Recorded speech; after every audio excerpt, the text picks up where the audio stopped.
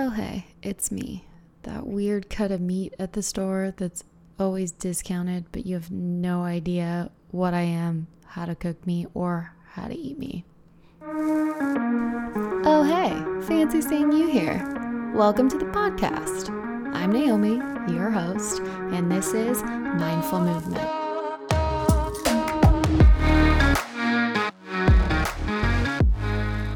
Where we talk about psychology, fitness, nutrition, and how all of those things are kind of the same thing, but not at all. Or rather, how they're connected. So let's get to it. Let's talk about the carnivore diet. Before we get into it, I want to be crystal clear that I am not prescribing you the carnivore diet. I'm simply explaining what it is. I do not have experience directly with this diet, but should the opportunity arise, I might try it out because that's just what I do. 30 days, you know?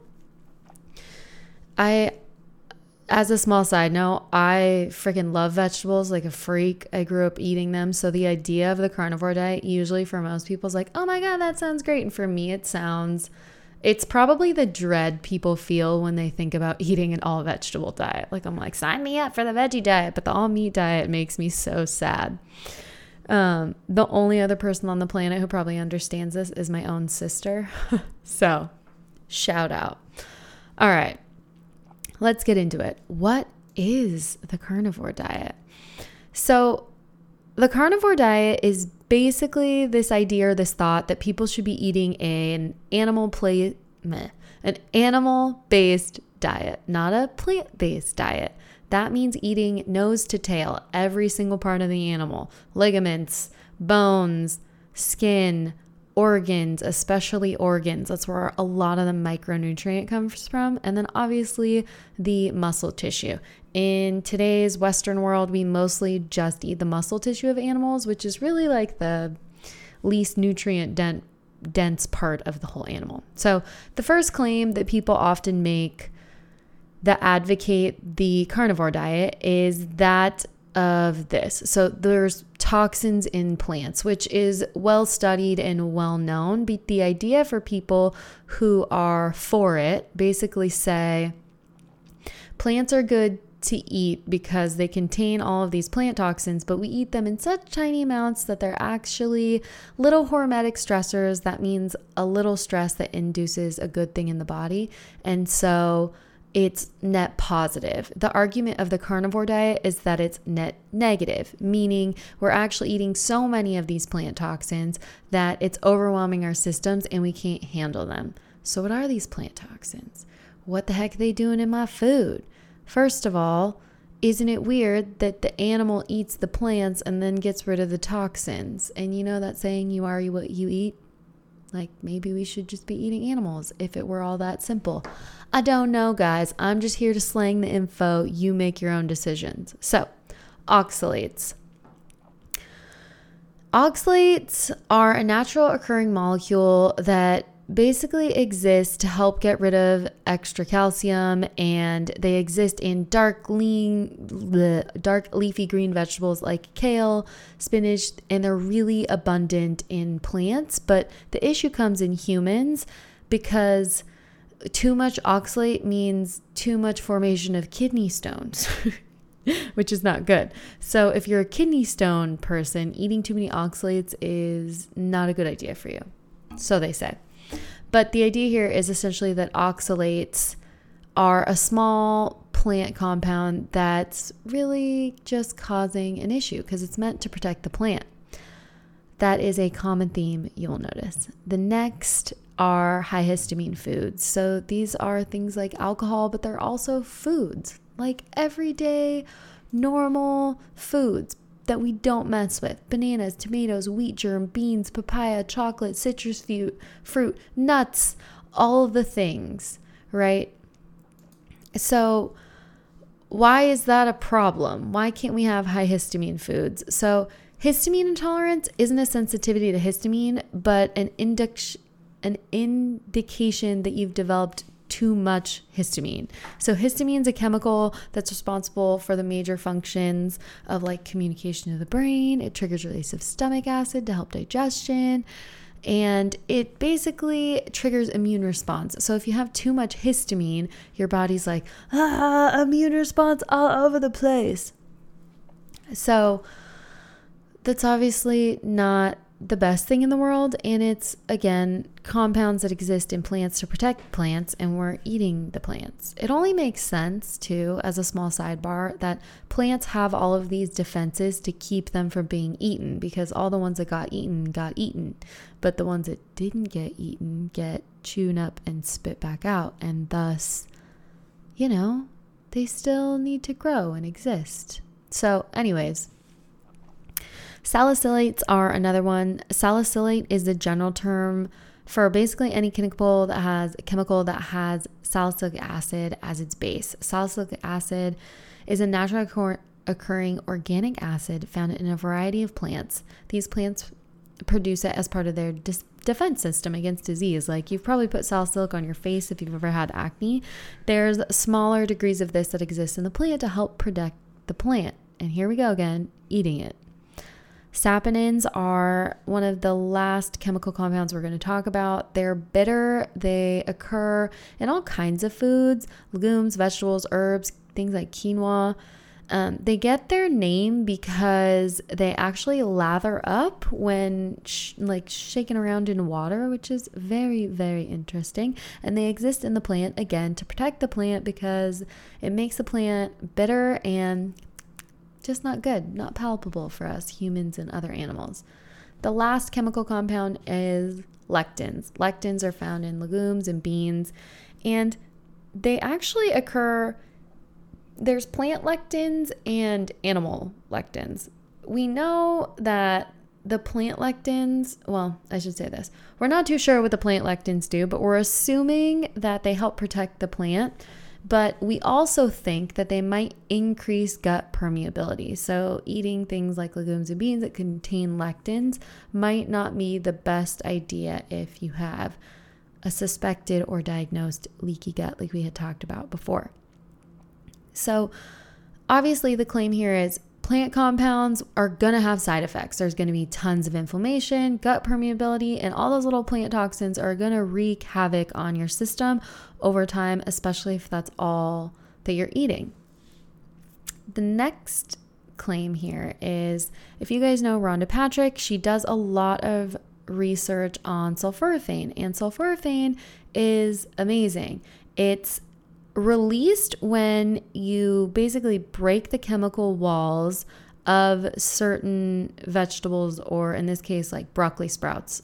They exist in high doses in broccoli sprouts and less high doses in broccoli. So the claim here is glucoraphanin, which is a glucocosinate, is sort of like an unsprung trap. We have to spring the trap by chewing to create sulforaphane. And sulforaphane is a pro-oxidant. Oxidation is the gain and loss of electrons. More on that in a moment. But sulforaphane is essentially an oxidant. It's a taker of electrons, not a giver.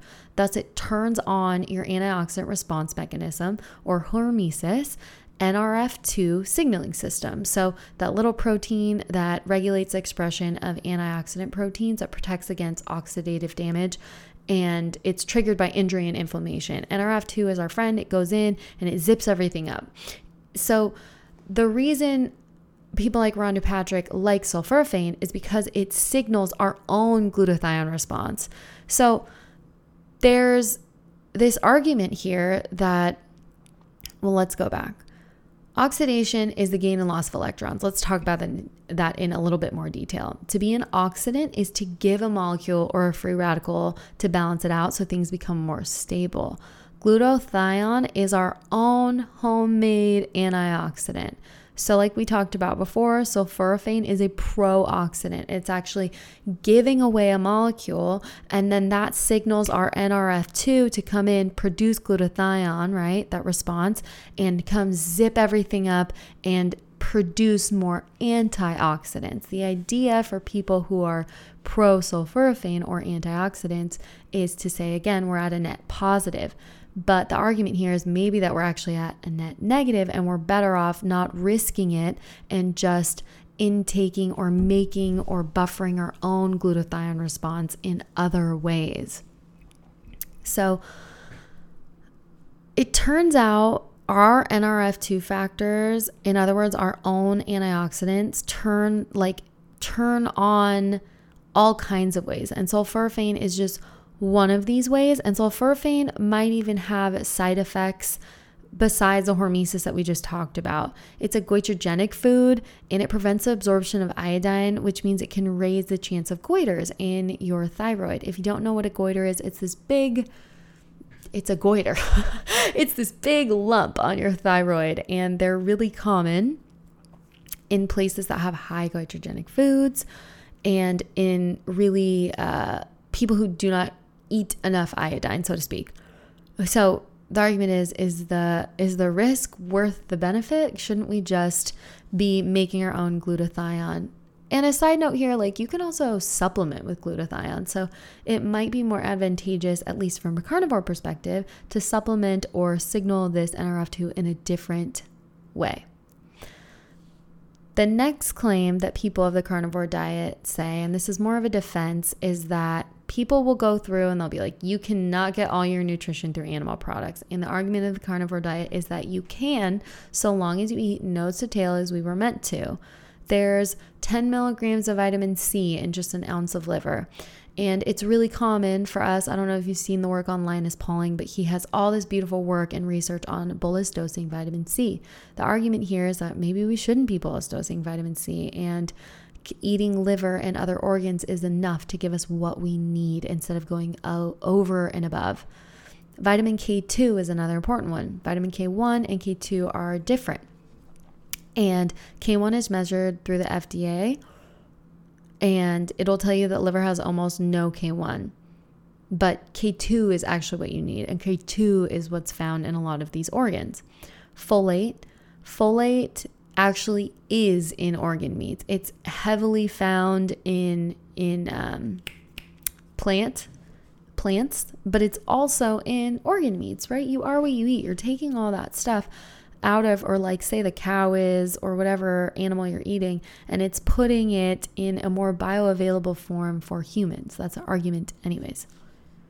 So another claim here is that there's a healthy user bias, and that even though there's a lack of studies, there's still so many people who have really, really good evidence of their own experience that says, I eat the carnivore diet and I feel great now. I feel amazing. So I think that in a lot of these studies, when we talk about the healthy user bias, it says that when we study these populations of people, a lot of times they are studies that aren't clean cut. It's hard to look at a study, right? So if I'm looking at epidemiology and I'm looking at, okay, who are the people who eat kale? They're usually vegan and they take really good care of their body. They don't smoke, they don't drink, they work out. And those are the people who eat plants. The people who eat red meat usually like to eat Big Macs, fast food, don't exercise, and live a really unhealthy lifestyle. So the argument here is that all the studies that have been conducted on meat are kind of skewed and aren't fair because they're looking at, the healthy user bias comes in, right? The people who eat plants already care more about their health than the people who probably tend towards red meat. Leave that for what you may, but I do think that there's some truth there personally. There's this other big claim by people who are proponents of the carnivore diet, and this is probably the biggest one and everything I've been alluding to thus far. It's that animal proteins do not raise inflammatory markers in the body. And there are no studies on the carnivore diet at all, just lots of individual case studies. I believe that there's a few people who are working on doing studies on the carnivore diet, but there's, just as I had mentioned, only studies on red meat, really. So there was a 10-week study where they replaced 200 calories of carbohydrate with 200 calories of red meat. Inflammatory markers did not go up, but instead trended down. The argument goes animal protein raises inflammatory markers, is biased on epidemiology, which is largely susceptible to the healthy user bias. So everything I just talked about, meaning we like to say that red meat causes all of these inflammatory markers to go up, but most likely the people that we're studying probably aren't very healthy to begin with. So it's not really a fair draw, and I do kind of agree with this. So what have we learned today? We've talked a lot about plant compounds and plant toxins and how those might be less than ideal for humans to consume. And I do think that there is a little bit of credit to this claim. Am I going to go change my diet overnight? Maybe. I might change my diet for 30 days and let you guys know how it goes. There's a saying that there's no such thing as a biological free lunch. And I think that the carnivore diet probably it's true for the carnivore diet as well. So what that means is everything is risk to reward. Everything comes with both a positive and a negative. And I think that this diet can work really, really well for certain populations of people.